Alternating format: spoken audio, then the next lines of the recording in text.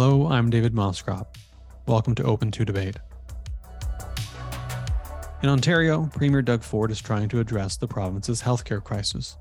With over 200,000 people waiting for surgeries, long emergency room wait times, too few family physicians, and nurses burning out and leaving the profession, something must be done. But Ford's plan is to introduce more for-profit care into the system. He calls it innovation. It's been done in other provinces. It won't solve the crisis, but it might introduce new problems. Saving healthcare in Ontario and Canada requires structural changes to preserve and extend the public and not-for-profit elements of the system. And don't let anyone tell you it can't be done. It can. There are best practices. We just need to adopt them at scale. So, how do we fix Canadian healthcare? My guest on this episode of Open to Debate is Dr. Melanie Bechard, a pediatric emergency doctor and chair of Canadian Doctors for Medicare. Let's start with talking about what Ford's proposed changes actually are, since there's some confusion and misrepresentation, and I want to tear them apart. But I want to tear them apart as they are. So what is Ford proposing here? Okay, so Premier Ford is proposing essentially contracting out some surgeries and procedures that would otherwise take place in hospitals into private, for-profit, standalone clinics. So I think it's really important, before we delve in further, to get into a little bit of a primer about what private healthcare actually means. Because saying something is private is such a broad term that it's almost useless. It gives me no idea about what we're actually proposing. So whenever we're talking about healthcare, there's two dimensions to keep in mind. One is financing, which is who pays for the care, and the other is delivery, which is who actually delivers the care. And for both of these, they can either be private or public. So when you have publicly financed care, that's care that's covered essentially by the government. So care financed by our provincial and territorial health plans. If I go into the hospital, if I have appendicitis, I have an OHIP card, that allows that care to be paid for. You can also have privately financed care, which we actually have a lot of in Canada. 30% of our health spending is from private sources. So this is either from private insurance companies or from out of pocket. So if I go, say, have an eye exam, a lot of the time I have to pay for that out of pocket, or I rely on private insurance to help cover it. Same thing with dental care, same thing with a lot of mental health care in this country. So that comes to the financing of care. When we look at delivery of care, we essentially look at whether or not it's public, so delivered in government institutions by government employees, or private, which is essentially everything else. And we actually have a lot of private delivery of healthcare in Canada. In Ontario, most hospitals are private nonprofit institutions, meaning that they're not associated with the government. As a physician working in the hospital, I'm actually an independent contractor. I'm not a government employee, and I essentially deliver services based on an agreed upon contract. So this type of care is really prevalent in healthcare in Canada. It was actually part of what was negotiated back in the 60s and 70s and 80s as Medicare was getting rolled out to varying degrees across the country. The physicians wanted to maintain their autonomy, and they didn't want the government to be dictating too many aspects of healthcare. So that's why we have this kind of mixed model where a lot of our care is publicly financed but privately delivered. There are, of course, some examples of publicly delivered care in Canada. In other provinces, a lot of hospitals are actually run by local or regional institutions, which technically are public. This does vary. But what is novel here is when we get into public delivery, we can either have nonprofit delivery or for-profit delivery. And the for-profit is when we start to see some issues potentially taking place, particularly if it is shareholder or investor owned, because then we can see some of the focus shifting away from caring for patients to actually being accountable to shareholders. Yeah, and this is going to make up a big part of the critique I want to get into later. So that's utterly crucial. But the big takeaway here being that, we can talk about whether or not we want public care to be more public, more not-for-profit, et cetera, et cetera. But the heart of the critique of the reform that Ford is proposing is the for-profit side, right? I mean, that seems to be the focus of a lot of the concern, that this is ultimately meant to generate a profit, and it sort of financializes care rather than treats it as a public good. Yeah, exactly. I've heard the term the corporatization of medicine coming in, essentially treating medicine and healthcare as a commodity rather than as a necessary service. And maybe there's room for innovation in certain aspects of medical care, maybe in creating some of the technologies and platforms. But when it comes to actually delivering healthcare, I get very wary of when we start introducing profits and particularly shareholders into the mix because of the history of evidence in other jurisdictions showing that patient safety can be compromised. Yeah, and I think already it's worth noting. People say, "Well, look, your GP is a profit oriented enterprise. That person runs a business. It's publicly paid for, but it's privately delivered, et cetera, et cetera, et cetera." But even at that level, there seems to me to be an awful big difference between your family doctor who happens to run their own practice or have a partner and co-run a practice, and institutional investors who run chains of clinics. Yeah, exactly. The for profit chain ownership, I think, is a higher risk situation. And, that's not to say that every physician or every group of physicians who are running a for profit clinic without shareholders involved doesn't sometimes have perverse incentives. Right. But I think that the risk is just so much more magnified when you have the shareholders breathing down your neck, as opposed to the majority of clinicians who are trying to do their best to care for patients, make a living, pay their staff, pay the rent for their facility. Right. Okay. And so let's get into that point now, because Ford's plan has been criticized along a few lines, and I'd like to take a few of those in order. And I want to start with the for-profit clinics that he's proposing. We'll want to make a profit. This is axiomatic. It's an investment. You want to make a profit. You're not doing it out of the goodness of your heart. You're not doing it because care is a public good. Well, at least primarily, you're doing it because you want to make a profit. At the institutional investor level, they'll be particularly concerned about this. And presumably part of that profit's going to come from scale. There's a couple of risks that seem to come from that. One is lean care, and the other is upselling. And I'm wondering how much of a concern each of these two things are. Yeah, I think they're absolute concerns. So, whenever you're looking at making a profit, there's essentially two ways to do it. One is to generate increased revenue, basically charging more, asking more for your services. And this does tend to be the case.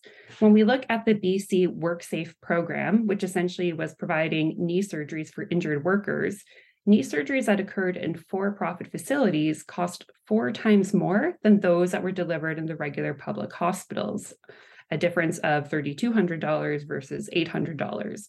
So we do see that sometimes these for-profit facilities have an incentive to set higher prices, which of course leads to more healthcare spending. Similarly, when they looked at MRI scans in the province, those that were done at for-profit facilities overall cost the government 2 times more.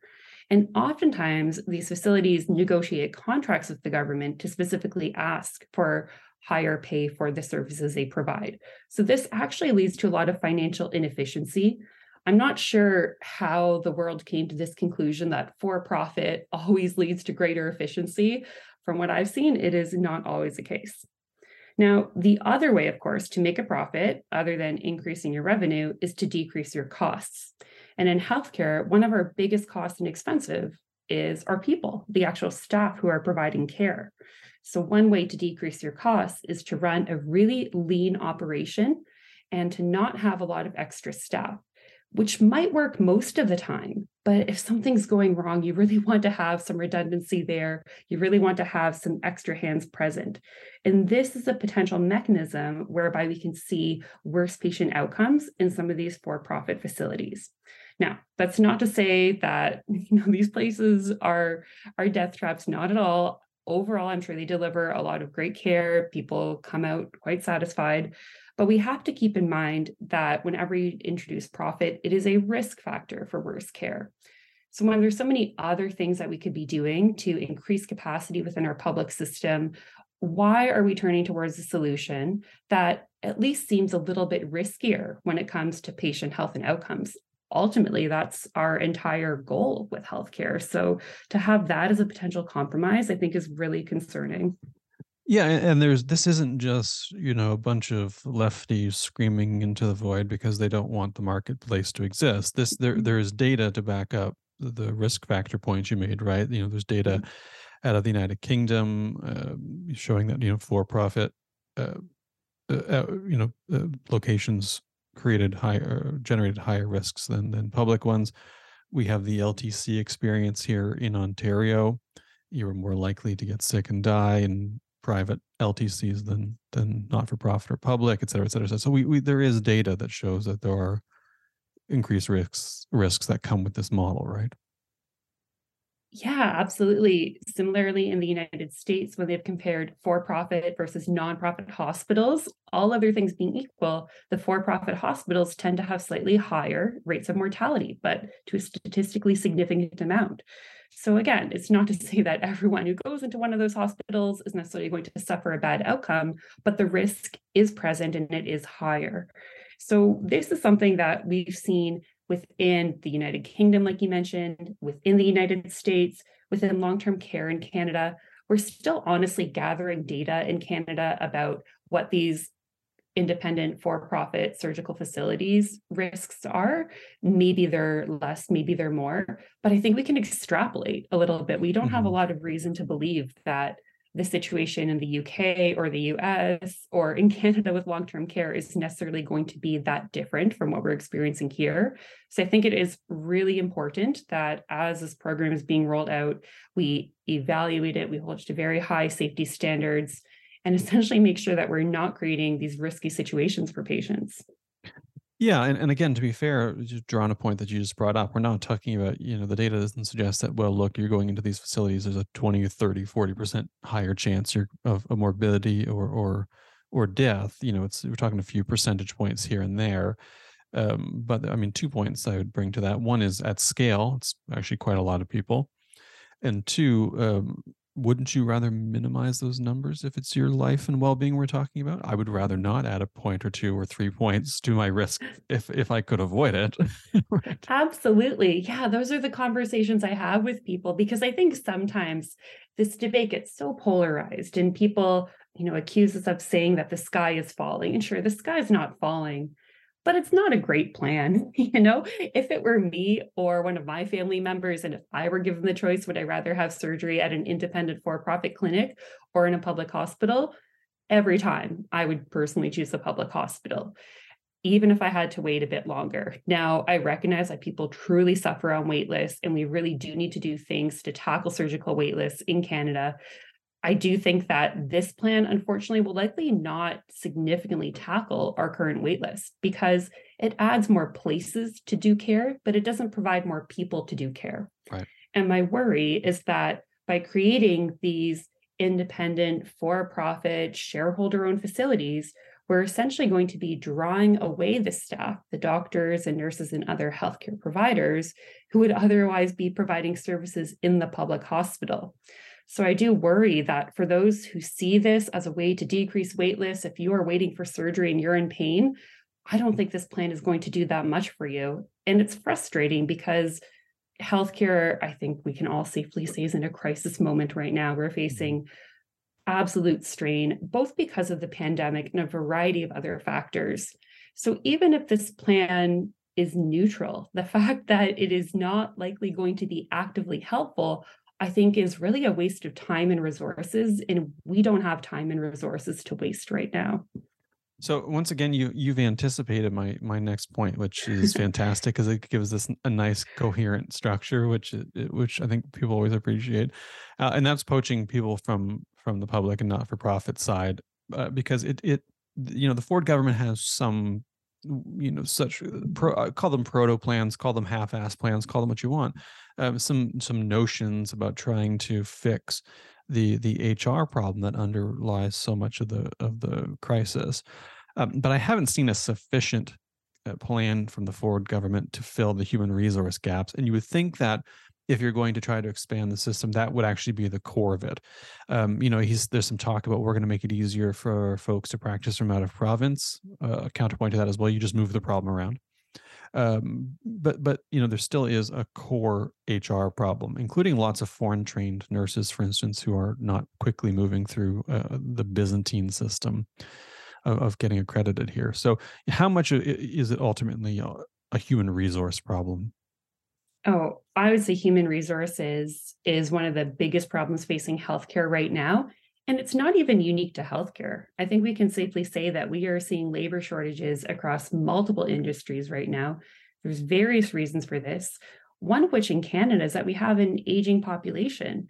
We have proportionally less people who are of a working age to participate in the labor force. So we're seeing that strain across multiple industries. But of course, that strain can be felt very acutely, and I think can cause a lot of suffering in healthcare. And to be fair to Premier Ford and his government, this has been a long-standing problem. His government didn't create it. Unfortunately, I do think they could be doing more to deal with it. This idea of credentialing internationally trained nurses faster, I think, does make some sense. The idea of drawing people from other provinces and territories could be helpful for Ontario. But as you kind of alluded to, at the end of the day, we're kind of robbing Peter to pay Paul. There's only so many healthcare providers in Canada, in the world. I understand that Premier Ford is doing his best to draw people to Ontario, but we will just ultimately end up worsening the situation in other provinces and territories or in other jurisdictions in the world. Ideally, we would be able to snap our fingers and have a lot of other doctors or nurses available to participate in healthcare, but unfortunately, healthcare providers don't grow on trees. And this is not a flex, but it took me 4 years of undergrad, 4 years of med school, and then 6 years of fellowship in order to be trained to practice pediatric emergency medicine. Some training paths are even longer. It's hard to train up healthcare providers quickly. And of course, our training does take time. A lot of what we do is particularly specialized in high risk, so we need some time to train and ensure people are competent. So I don't know if we're going to be able to solve our health human resources crisis just by drawing more people into the system. This is absolutely something we need to do. We need to reduce barriers for people to practice healthcare. But I think really where the major impact is looking at delivering our care more efficiently. These are things that I think are more concrete that would result in more tangible wins right now, rather than waiting 12 or 15 years to make, more pediatric emergency doctors or whatever the case may be. I have to say, as someone who went through the pediatric care system, I appreciate the long lead time. Oh, good. I'm glad. I hope the pediatric system did a good job. It saved my life. It saved my life as it happens. Wow. I was a bit of a risky case back in the 1980s, but it was Sick Kids Hospital, incidentally, that did it with a pretty tricky surgery back then. And so here I am today, which I think, that means that there are folks out there who I'm sure will be, as I am, very thankful to Sick Kids, and probably a few who are a bit more ambivalent when it comes to my case. But here I am. Thank you for sharing that. I'm sure that honestly, it means a lot to, I think, anybody practicing in healthcare to hear about these impacts that they've been able to have, or even that the profession collectively has been able to have. I think during a time of high burnout, it's just really wonderful to hear that people, appreciate the care that they've been provided, and they've been able to live healthy, successful lives. Oh yes, I think about it all the time, incidentally, because it was a very close call. I mean, I was 4 or 5 years old. It was a kidney valve thing, and a uterine valve. Is that what's it called? You can tell. Oh, yeah. I think about bits and pieces of it, but as a kid, I didn't know a ton. You have flashes of these moments because you remember being in the hospital, you remember being out of the hospital, you remember being scared, you remember being in the room, you remember this and that.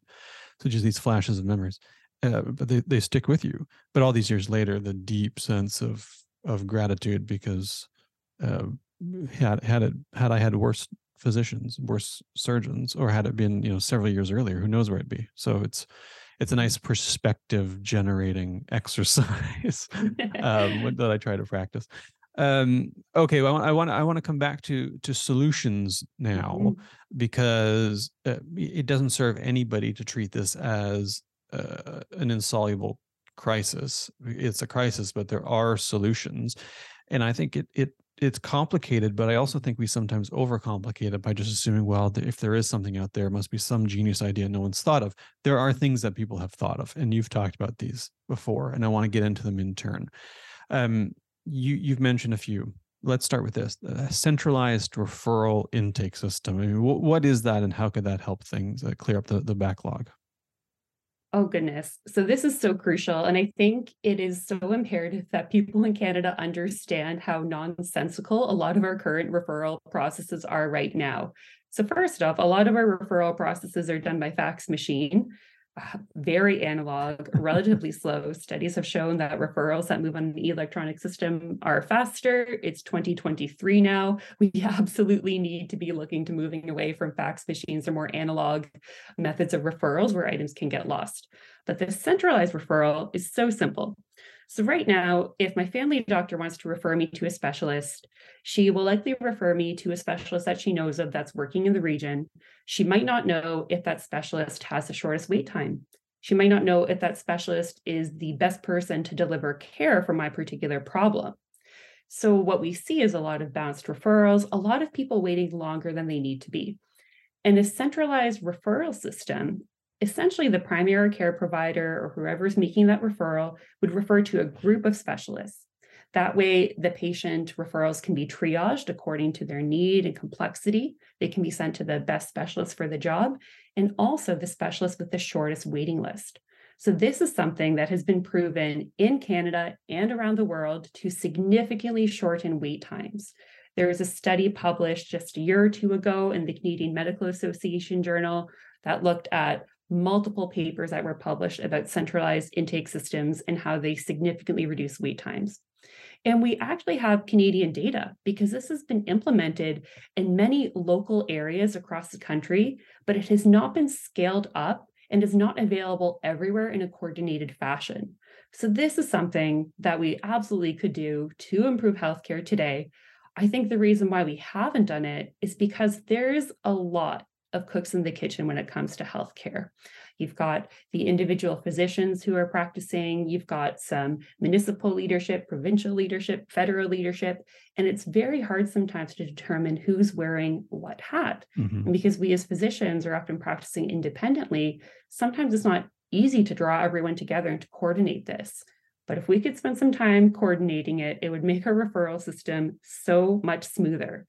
And a lot of people will realize this. If you think of the bank or even at the grocery store, you don't wait in line for a specific teller. You wait in line and then you go to the first available teller. Same thing at the grocery store. I think Whole Foods practiced this in the United States and significantly showed that their grocery wait times decreased. So it's something that we absolutely could implement in healthcare today. I recently had a doctor talk to me about this and said, well, we could refer you to a specialist, but they're just sending them back as impossible to fulfill. And I was like, well, could you maybe find someone else? It's funny because this idea just makes such intuitive sense. And it's every time I hear it, I mean, I first heard it from you, but every time I hear it now or think about it, my thought is, well, why in the hell aren't we doing it? And it strikes me listening to you that a huge part of the crisis is a crisis of decentralization and coordination. Mm-hmm. Absolutely. Yeah, there needs to be a lot more coordination of healthcare, and it is admittedly very complex, but things like this centralized intake need to be done. And right now, with our current system, where we're all really practicing in our silos, that makes it very tricky. Mm-hmm. And to jump back to Premier Ford's plan to contract out some of these surgeries to standalone for-profit facilities, my worry is that this actually increases some of the silos we have in healthcare. Maybe these places won't be able to share their records with local hospitals. If somebody gets surgery at these facilities and they're closing at 5 p.m. and you have a complication after hours, you might need to go to your local emergency department. Will the emergency department be able to see the records of what happened? Will they be able to contact the surgeons or any staff from these facilities? So I think a better plan, if we did want to contract out some of these surgeries, is to make sure that they're, whenever possible, affiliated with a local hospital or regional board that can essentially make sure that there's some interoperativity of both the medical records, of the staff. I think that would make the plan a lot safer. So we don't need more silos in healthcare. We need a lot more centralization, a lot more coordination, both in the referral process and in other methods. Well, so speaking of that, I mean, another potential solution is more community surgery clinics that are not for profit, that are associated with hospitals. This is an idea that you've talked about. This is an idea that Dr. Robert Bell has talked about a lot recently. Essentially saying, well, yeah, we should be having more specialized surgery clinics out in the community that are affiliated with hospitals, but we just want them to be not for profit. What? I mean, maybe I'm being a little jejune here, but why not just do that and just say skip the for-profit model altogether? So yeah, let's have these efficient surgeries out there. Let's have these specialized surgeries out there, but just make them not for profit or public. I think that's a great question, Dave, and it's really hard for me to know why our I provincial think I leaders know. I didn't think go I in that know. direction. I have a theory. My theory is that when you have nonprofit centers, shareholders do not make money. There it is. And I think that is, I can't say for sure, but to me, as an outsider looking in, that is the only advantage I can really foresee of for-profit centers versus nonprofit, is that some shareholders make more money in the for-profit setting. And it's really disappointing if that is a factor that has been used to decide on this model for delivering healthcare. Because there's no reason we couldn't say, well, let's have these clinics, these surgery, not-for-profit surgery centers. Let's just build them. I mean, presumably one of the concerns is they are capital intensive, and someone has to front the investment money to build them. And I mean, we pay one way or the other. This is the trick, though. You pay one way or the other because someone's got to pay, and it's going to be you in one way or another. But maintaining the public good delivers better care cheaper. So even if there's still a capital investment, it's ultimately cheaper for you and for the province. And I wonder how much of this is just the province saying, well, we don't want to have to spend the capital to build these things. Yeah, and that's a fair point. Having the investors and shareholders plan means that maybe there's a little bit less capital up front. The government's entering into a contract where they can get businesses or corporations to share some of the costs. In the short term, that might be advantageous. But as you said, in the long term, a lot of the time, we end up paying more for procedures that occur in these facilities. And in the long run, we might actually end up costing the health system more. Any complications that result from these facilities ultimately will probably be dealt with by our emergency departments and public hospitals. So maybe we're just shipping the costs down the road. And when you've got a 4-year political election cycle, 4 years, give or take, to be fair, I could see how this would be a popular thing to do. But I do worry, and it's not just been this current government. I think it's every government to an extent has an incentive to kick the can down the road and to almost absolve themselves of some of the responsibility of healthcare and for shoring up long-term investment in our public system that will pay dividends down the road because they may not see it during their political term. And I think that's something that we as Canadians need to be more wary of and demand more long-term vision and investment in our public health care to increase capacity in the public system. We don't need people to kick the can down the road. That's partly why we've got into this situation. And I also wanted to delve into some other things. I mean, centralized intakes are great, but there's so many other things we could do to improve our system. I really don't want anyone walking away from this conversation to think that I'm in defense of the status quo. Right. I want to make it very clear, as somebody who is a user of the healthcare system and working in the healthcare system full time, we absolutely need to change. The status quo is indefensible, it is problematic. We need to reduce wait times. We need to improve capacity in our public system. That being said, a lot of the suggested solutions from current governments are likely not the way to get there. One thing that I learned recently, which really shocked me, is that a lot of our hospitals actually have caps on the number of surgeries and procedures they can do. And these are set and negotiated with a lot of the payers, so primarily the provincial governments or other funding bodies, to allow for more predictable hospital budgets. But as you can imagine, it really de-incentivizes efficiencies. So one of the ways to increase OR capacity that I've seen come up is to run operating rooms more so in the evenings and weekends.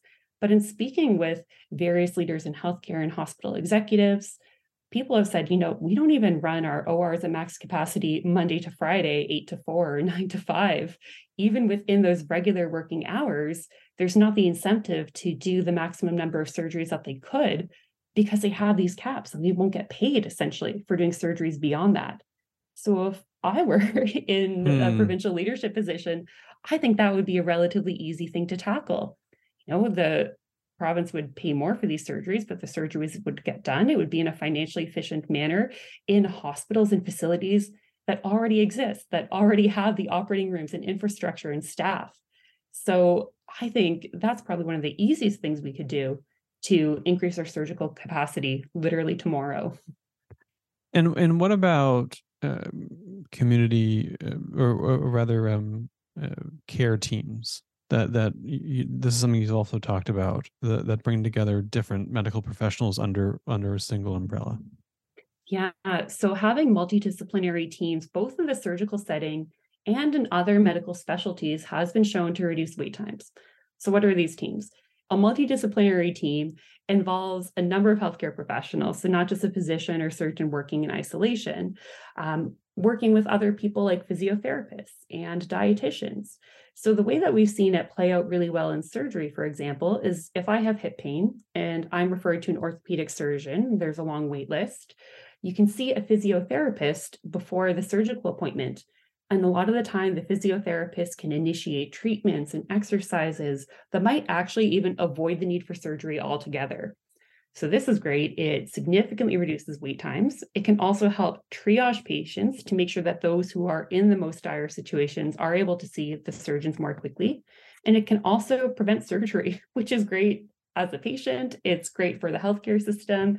And what's unfortunate right now is that a lot of healthcare providers who are not physicians are not covered under our public health plans. So to see a physiotherapist right now, it's typically either through private insurance or through your out-of-pocket payments, unless you do have specific qualifications for coverage. So expanding public coverage for these multidisciplinary teams is really crucial. And another piece where I think we're feeling a lot of strain in healthcare, both around Canada, but also in Ottawa, is a lack of access to primary care. And primary care physicians are the absolute foundation of our healthcare system. They absolutely need more funding and support. The way we've structured our system right now is that you often need to see a primary care provider before you could even start the referral or wait for a specialist. So if you're waiting to see a primary care provider, or can't find one at all, that just prolongs your wait and increases so much more difficulty in access to care. And this multidisciplinary team model can work really well in the primary care environment. Right now, we're asking family doctors to do a lot and to be all things to all people. A lot of family physicians are doing work that truthfully could be really well done by social workers who are providing counseling and mental health care, by psychologists, by dietitians who can provide really thorough nutrition counseling, by specialized nurse educators who might be able to provide counseling of chronic disease management like COPD, chronic obstructive pulmonary disease, or diabetes. These are all hats that right now are largely worn by family doctors, which can really lead to a lack of access to physician care. So as much as possible, we need to encourage our provinces and territories to fund models that allow for multidisciplinary teams, both in primary care and amongst specialists and consultants. It's one of the things I find tricky about this discussion is that when you hear the solutions laid out like that, it seems like a competent government that wanted to put care first as a public good could put together a comprehensive plan that would, in the mid to long term, relieve a lot of pressure in the system. And to me, I'm a big believer in Hanlon's razor, that you shouldn't attribute to malice that which can be explained by incompetence. Of course, it's often a little bit of both, alongside a sort of particular devotion to the cult of profits. And it's hard to look at this government's reforms or proposed reforms and see anything but a mix of those things and think, well, this isn't going to go well. So I'm curious, though, where you see this going in 5 years on the current course. Does it get better? Does it get worse? Does it stay the same? I think if our main and only solution to surgical wait times is to contract out to these for-profit clinics, if I were to anticipate, I'd say at best, we're in a neutral situation because we're providing places for people to get care closer to home. Sure, that's great. We're expanding sites to do surgery.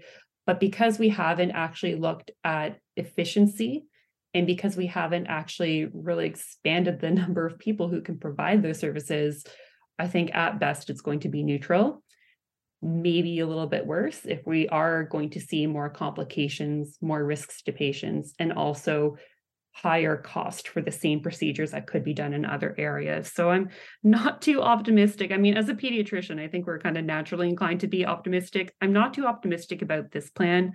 What I am optimistic about, though, is that there's been a number of people who are looking into solutions beyond this, because I think a lot of us recognize that this is an imperfect solution. Even if you are more predisposed to a free market philosophy, I think a lot of people recognize that healthcare is complex and there's no silver bullet. And what's more is that these for-profit standalone surgical institutions are not new or innovative. They exist in other provinces, which still have issues with wait times. We actually have a small number of them currently operating in Ontario right now, and we still have some issues with wait times, et cetera. So clearly, this is not the silver bullet. And I think people are turning to look elsewhere for answers. And there's still a lot of things we could do. Another relatively simple solution is looking at integrating virtual care and electronic consultations into our system. So one thing that's been really effective in my local region of Ottawa is an e-consult service, where if a family physician or other healthcare provider has a question for a specialist, what they used to have to do was refer their patient, presumably by fax, to see the specialist in 6 to 9 months, and the specialist would assess the patient and answer the question. What this e-consult service allows us to do is for the family physician to essentially post a question electronically. A specialist will respond typically in less than 24 to 48 hours. And the specialist can help to determine if the patient actually needs to see a specialist or if they can provide guidance to the family physician to manage the patient's care. And this has incredibly high rates of satisfaction amongst literally everyone, the primary care providers, the specialists, the patients. It's just such a great and efficient way to deliver healthcare, and really expanding these e-consult services everywhere is crucial because they do exist in varying degrees in different provinces and locations. But once again, it's an issue of scale, it's an issue of siloing, an issue of coordination in healthcare. But I want everyone to take away that there are so many things we could be doing to improve healthcare right now. I've listed a small number. A lot of this is informed based on my own research, my own perspectives, but I'm sure there's many other things that could be done because healthcare is so vast. And speaking with different healthcare professionals, I'm sure would provide a whole host of other solutions.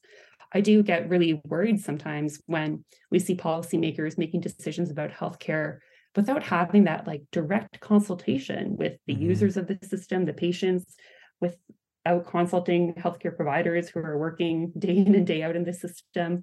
That's really the best way to think of novel solutions rather than taking what is frankly a quite tired solution that already exists and trying to paint it as innovative.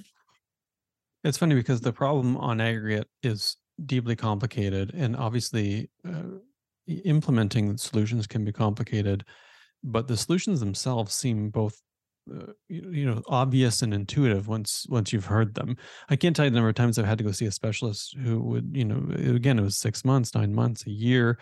There's deep anxiety, there's uncertainty. You get there, it's 15 minutes, it's 20 minutes, you're fine, go home. Yeah, exactly. And the immediate thought is oh, couldn't we have done this over the phone 6 months ago? But what I'm hearing from you is, yes, you could have, more or less. It's the healthcare equivalent of this meeting could have been an email, Yeah. which I think is frustrating for all of us. But when you add in all the anxiety and worry surrounded around healthcare and waiting for that care and the suffering that can result, it just becomes even more indefensible than having an annoying meeting. Oh boy. Well, I mean, I'm choosing for the takeaway of this conversation to be that there are things we can do to make things a lot better, which it makes me a little bit hopeful. If we get the right people, the right champions, the right politicians, in theory, we could fix this problem then, right? It's not completely intractable. Yeah, absolutely. And I've been so encouraged. And I think one of the silver linings of Premier Ford's announcement is that the media is looking into other solutions because, again, everyone recognizes there's a problem. I think there's some healthy skepticism around the current plan. And I've seen more frequently reflected in the media some of these other solutions. I would love to hear more talk about centralized referrals and multidisciplinary teams and reducing surgical procedure caps from the actual policymakers. But getting the word out there amongst our public and amongst the media, I think will eventually, hopefully, trickle up to some of those policymakers too. Well, hope springs eternal. That brings us to time. Thank you very much for joining me. This was fantastic, and I think extremely educational for a lot of folks, and it certainly has been for me. I appreciate it very much. Thanks, Dave. It's always nice chatting with you, and I really appreciate the work that you're doing here to help get the message out. Thank you very much. And as always, my thanks to Carolyn Smith, Ross Clark, and Aisha Jar, who make the show not just possible, but infinitely better than it would be without them. And to all of you listening, wherever you may be listening, this is a great reminder that this is a problem we can solve. You know who to write. Write to your MPP, write to your MP, write to your Prime Minister, write to your First Minister. Write to everybody. Just sit down, write. And if you end up with a repetitive stress injury, don't worry. We'll get to you in 6 to 8 months. Thanks again. We'll see you back here in 2 weeks.